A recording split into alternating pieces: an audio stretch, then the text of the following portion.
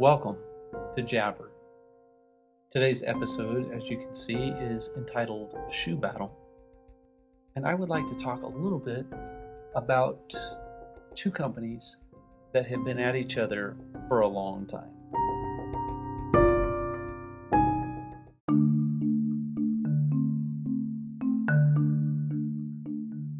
It's really almost impossible to imagine how the sneaker industry has begun to generate such revenue. In the year 2015, it was estimated that the sneaker industry would generate $60 billion per year.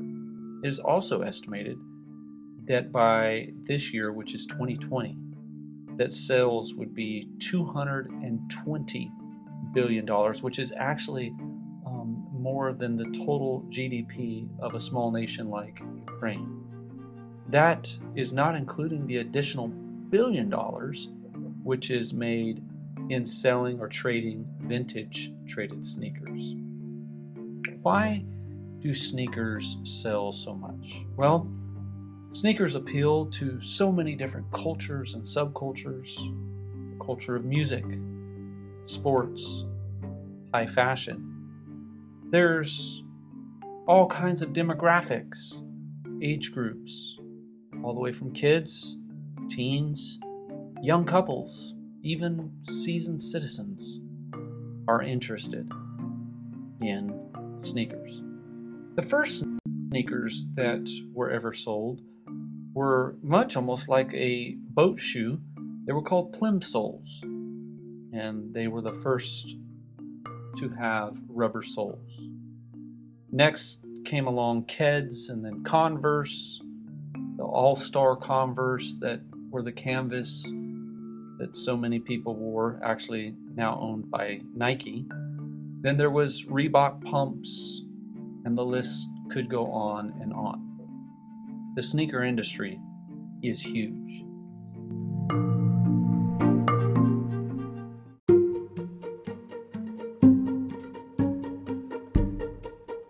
Nike alone has 60,000 employees, over 650 designers.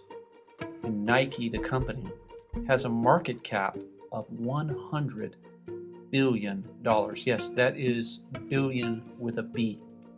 It is the most successful apparel company in the world. It was founded by a man by the name of Phil Knight and Bill Bowerman. And yet, at the same time, while Nike seems to be progressing towards a monopoly in so many ways, there is another company that I would like to talk about, and that is the German company, Adidas. Adidas is considerably smaller in many areas. It only has about 200 designers. It was founded by two brothers, Rudi and Adolf, or Adi Dassler. These two companies would go head to head, and February of 2015, Adidas would have about 5% of the market share, and Nike would have 60% of the market share here in the US.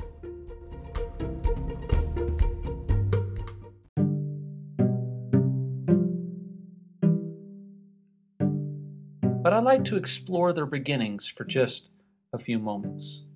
The year is August 1921.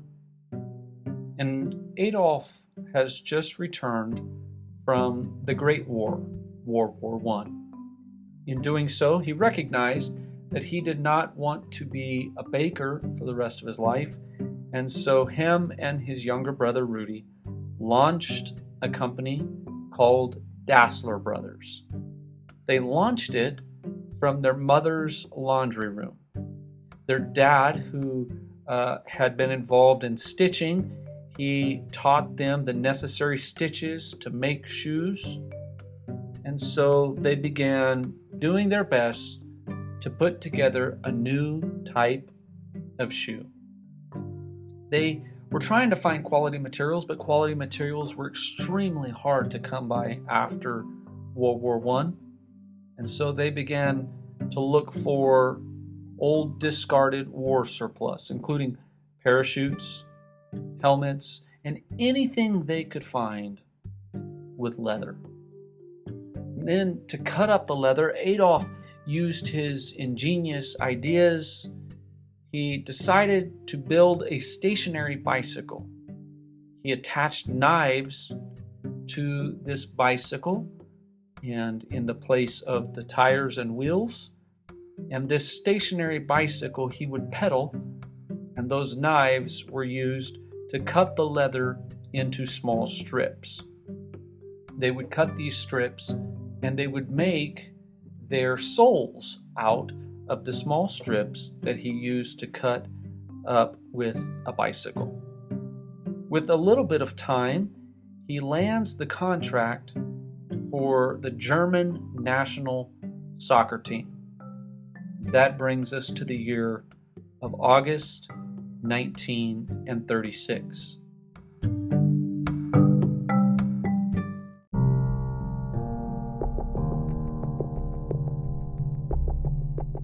The place is Berlin. The event is the Olympics. Audie and his brother Rudy had done quite well for themselves, and they finally decided they were ready to take the next venture, move into a new arena. They wanted to become kings of the shoes. And so, at the Olympics in August of 1936, held in their very own Germany, they went, and Audie began to search his way through the American athlete camp. There in Germany, he found the man he was looking for. It was the coach of a man named Jesse Owens. Jesse Owens was the best sprinter in the world. And it is very ironic that this German company would supply the shoes for the black athlete, Jesse Owens. Jesse Owens that year would win 4 gold medals. He was a black American trouncing the German Aryans on their own home turf in front of their own leader, Adolf Hitler. And that black American was doing all of it in a pair of Dassler sneakers.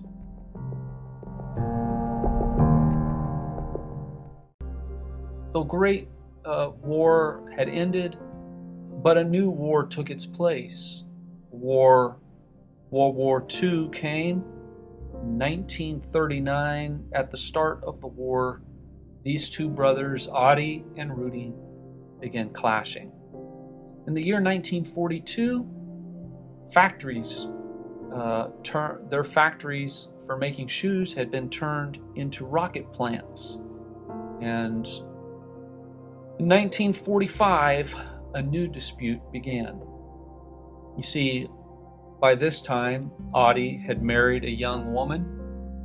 They were clashing over his marriage with this young woman. And Audie became accused of turning in his brother as a foreign Nazi intelligence officer.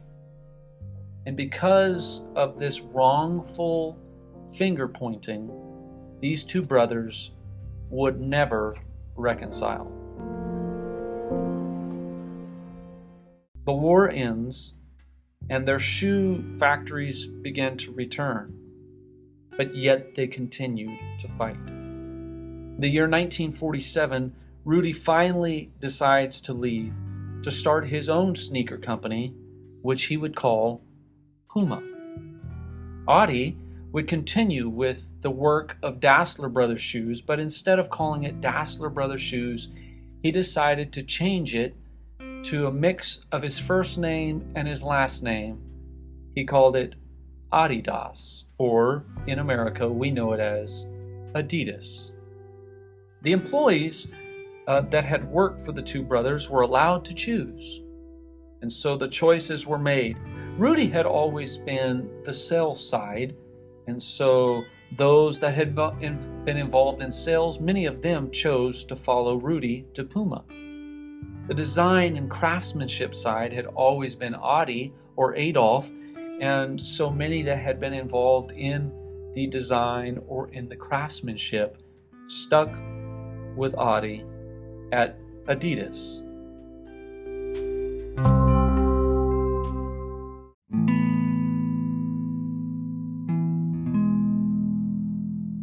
These two brothers would build two of the largest sneaker companies in the world. Sadly enough, as already stated, these two brothers would never reconcile. The brothers are both buried in the same cemetery, but their plots are on opposite ends.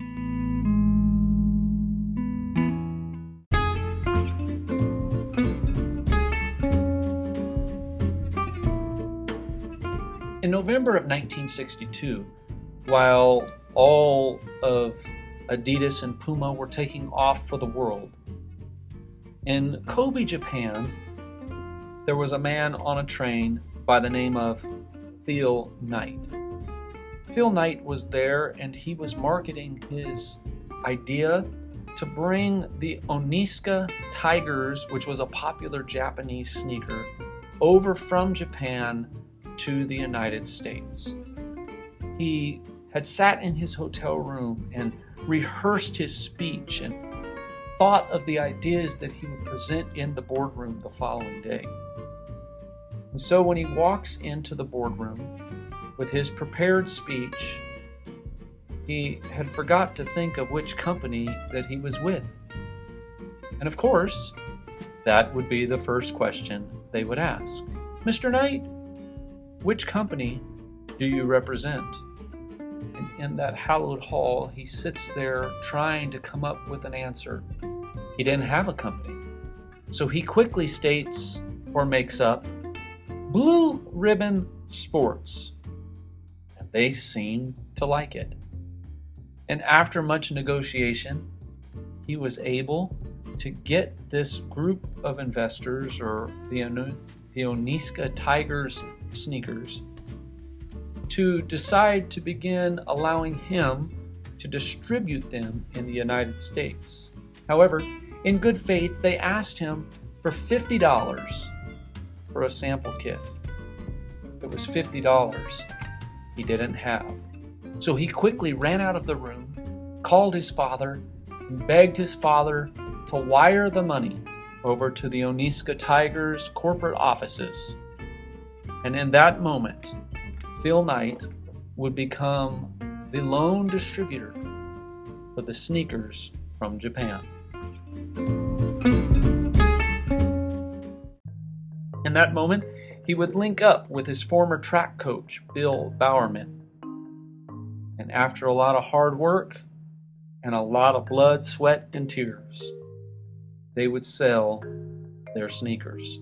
The first year, they sold 1,300 pairs. They grossed about $8,000. But by the second year, they had more than doubled, grossing close to $20,000.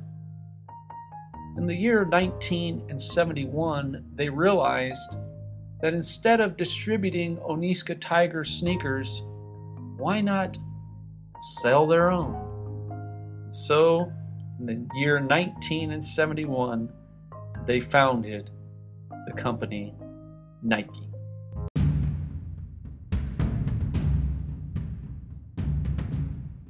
Focus of this company would be solely on track and field, which was a genre, if you would, that Phil Knight and Bill Bowerman had both been a part of many years before. They began, and there again, with grit and sweat and tears, they began to sell. And sell they did. In 1973, they had already raked in an astonishing $29 million in revenue. And in one decade, by 1983, they had already produced a whopping revenue of $850 million. It was at this point that Adidas and Nike went head to head.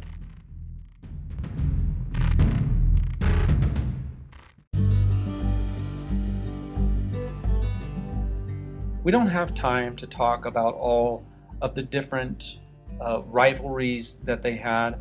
One of the major things that Nike did that Adidas didn't was land Michael Jordan. Michael Jordan had actually wore Adidas shoes in high school, and he wore Converse in college. But when he went to the pros, he chose Nike. Nike offered him 2 Mercedes-Benz and $500,000 for 5 years. Every year, a $500,000 check would come in, and those Air Jordans would take Nike to the next level. In 1987, the marketing budget for Nike alone was $50 million.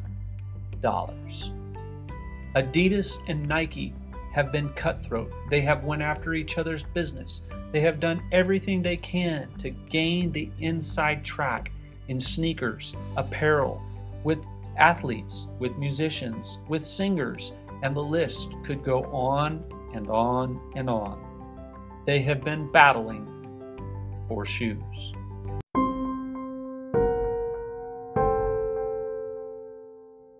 But yet, I would like to take a little jaunt today down a different road. I would like to take us to a different era.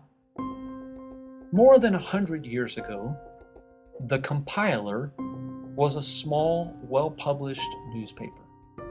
Often its front-page news was days old, yet for a provincial journal in Civil War times, it reported the nation's events remarkably rapidly. In reading the issue of June 29, 1863, you can learn a great deal about that era of time. Quote, "The prospects of the Democratic Party were never brighter than at this moment." End of quote. At least that's what the article said. However, keep in mind that Abraham Lincoln was a Republican and he was in office as president. Some of the advertisements are also extremely fascinating. One such advertisement by the Tyson brothers exclaims, quote, "Eureka, Eureka! The Excelsior washer is acknowledged by all who see it as the most complete and the most perfect labor-saving machine ever to be invented." End of quote. Its price? A whopping $8. Another ad, this one placed by R.F. McElhenney store, advertises boots and shoes comprising of men's Belmore boots, calf boots, brogues, and other boots that were all available. Know that it was this advertisement for which I would like to speak. It was this advertisement for boots that attracted the attention of 3 Confederate generals, Ambrose Hill, Henry Heth, and John Stone Pettigrew. Hill was in charge of the entire 3rd Corps of the Confederate Army. Heth and Pettigrew were 2 division generals serving under him. The reason that newspaper advertisement drew their attention was that much of the 3rd Corps, after many long months of fighting, was now marching barefoot. They desperately needed footwear. Well, now they knew where to find it.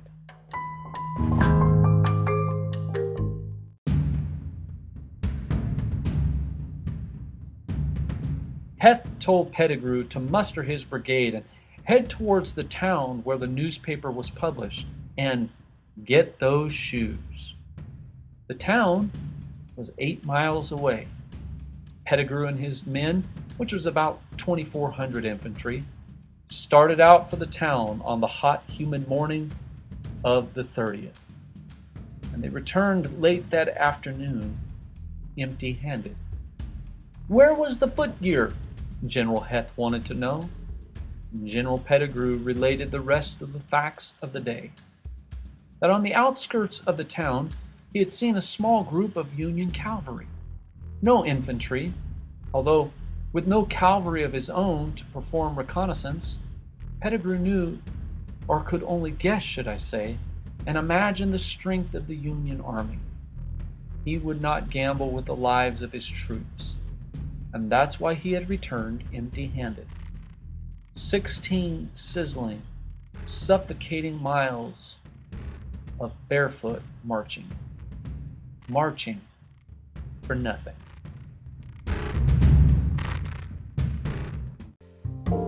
So, General Heth and Pettigrew met with the commander of the 3rd Corps, General Hill. Hill told them, "Relax." Both he and General Lee were confident that the only Yankees in the vicinity of the town was a small detachment of reconnaissance cavalry, which Pettigrew had already observed, and could have easily wiped them out and returned with the much-needed shoes. Well, immediately Heth spoke up. Might he have his own permission to lead his division of soldiers over to that shoe store and relieve the proprietor of his stock? General Hill readily granted permission. The next morning, July 1st, General Heth was on his way.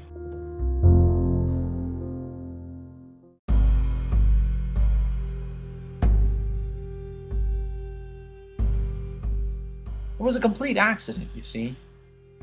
Nobody, neither the Rebs or the Yanks, anticipated or intended the carnage that would follow. The Confederates, so preoccupied with the advertising of the small-town newspaper, had really miscalculated the size and tenacity of the Union cavalry, as well as the proximity of the 1st Corps of the Union Army and the 11th Corps.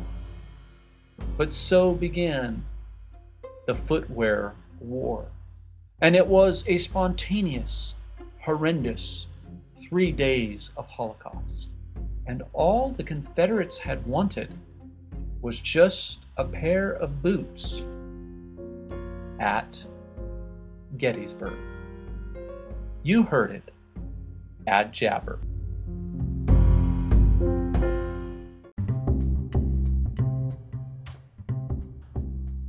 Please subscribe wherever you are listening. If you're listening on Apple Podcast, please leave us a 5-star review. That helps us so very much. Also, if you'd like to reach out to the show, you can reach us by emailing jabberpodcast@gmail.com. That is jabbrpodcast@gmail.com. We look forward to hearing from you. Thanks again for listening.